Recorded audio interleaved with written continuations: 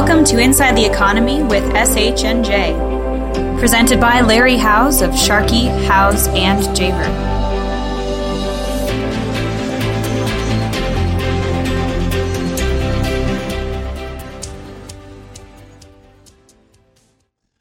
Well, welcome to another Inside the Economy from Sharkey, Howes, and Javer. I'm Larry Howes. And of all the numbers and the trends of those numbers I keep track of, I want to highlight one today, namely U.S. GDP. Came in at 2.6. I think that's a good number. It's been languishing under 2 for a little while, except for how it finished in 2016, which was great.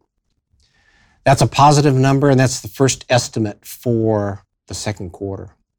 I think due to the fact that we're having some debt ceiling issues with Congress and a new federal budget coming along, you're going to hear that some people are projecting the U.S. is going to grow, the GDP of the U.S. is going to grow at 3% or even more over the next few years. I'll tell you today, that's very unlikely. That's a big number. Like I mentioned before, 1% in a $19 trillion economy is $950 billion. That's how much new transactions need to happen to continue that kind of growth. With inflation at about 1.5, 1.6, GDP is not going to grow at 3 or 4 for very long. Anyway, the budget debate goes on. Somebody asked me how retail sales were doing, and in a cheerful way to answer that, this is it. Amazon owns retail. Their year-over-year changes are up about $5 billion. And for the first time in my entire career in this business, there's a new verb out there. It's known being Amazoned. So if your industry has been taken over by Amazon and you find yourself without very many customers, that's Jeff Bezos. And here's how that looks. Everything is growing along at a reasonable pace, but consumers aren't getting carried away. And we've talked about that in the past.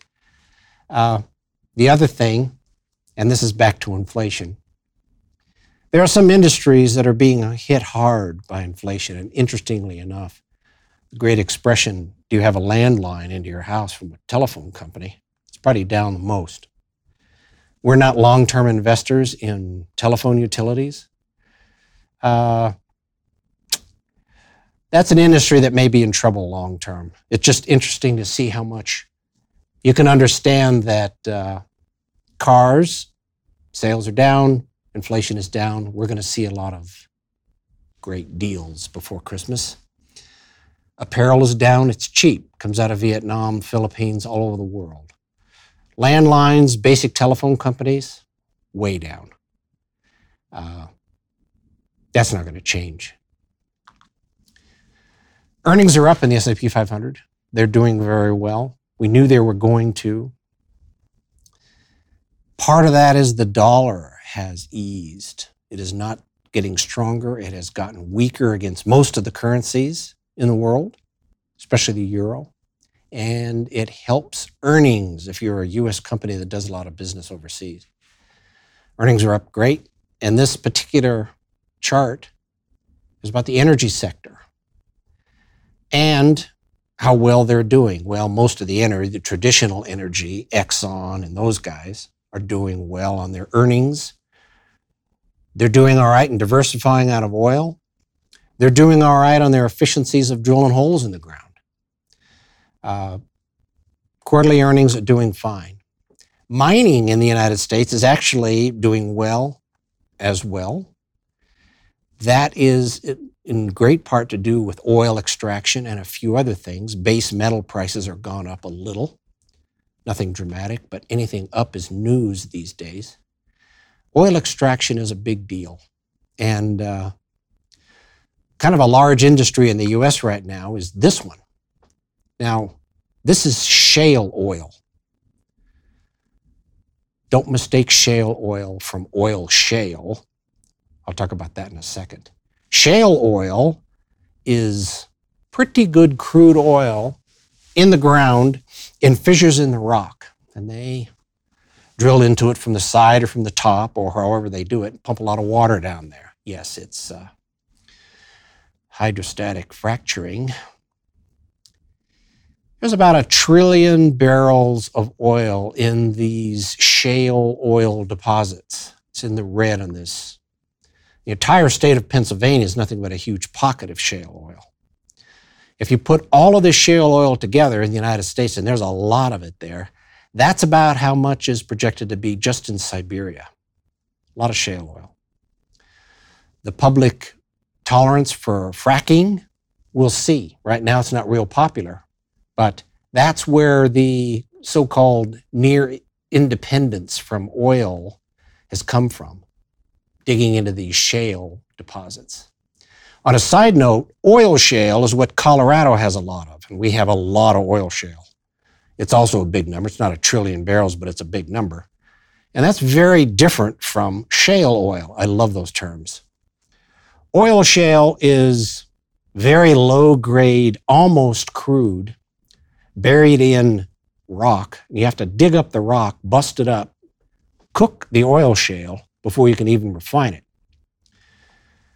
It needs $100 a barrel oil to make that work. Shale oil, fracking in the media, does all right at about 60. If you notice the numbers, crude oil is about 49, so we'll see. The shale oil industry does a great job of starting and stopping production. So when they're out drilling, they find something they like, they fill it full of water, they get it ready, they put a cap on it. Wait till they get their price. It's okay.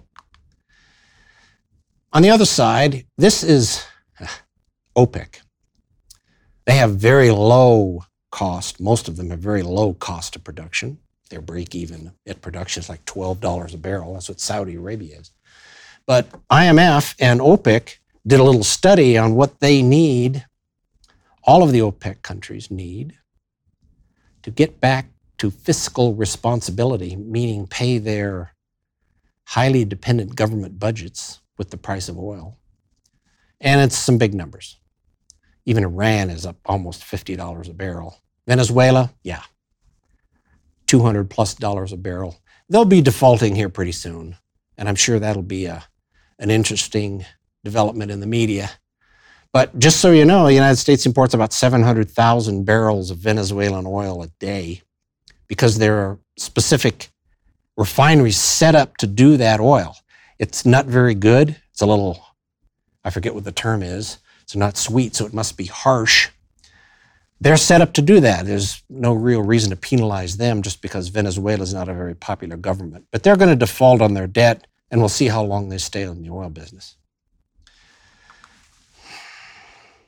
Real estate is the other area, and it's really the last thing I want to talk about today. Seattle, Denver, Dallas, Portland, very hot real estate markets. They're driving the national average that would be down in the 3s up into the 5s because they're doing so well. Seattle is a popular place. Some people are moving there. It's also, just so you know, a popular place for Chinese at this point. Vancouver was. They're trying to move as much as they can into the United States. Seattle is a reasonable place. Denver, Dallas, good markets, reasonable growth in the value of those markets and most of the housing. Here's the reason. It's financial jobs. San Francisco and New York are net losers of financial jobs since 2007. That's Schwab or any of the big broker-dealers or a lot of banks that basically tell their employees, well, your job is now in Denver and move there or we'll find somebody in Denver to take it. Dallas has done a great job doing that. They have moved a lot of banks, a lot of brokerage houses out of the coasts into the middle of the country. I don't see that trend changing. It's very interesting that Jacksonville, Florida, of all places, is doing a good job. Probably not as good as Charlotte did for a while, but those financial jobs are leaving those very, very expensive cities. They want to have employees that can actually afford to live where they want to work. Anyway, U.S. economy is doing fine. The market's doing fine. Earnings are great. There's little or no excitement.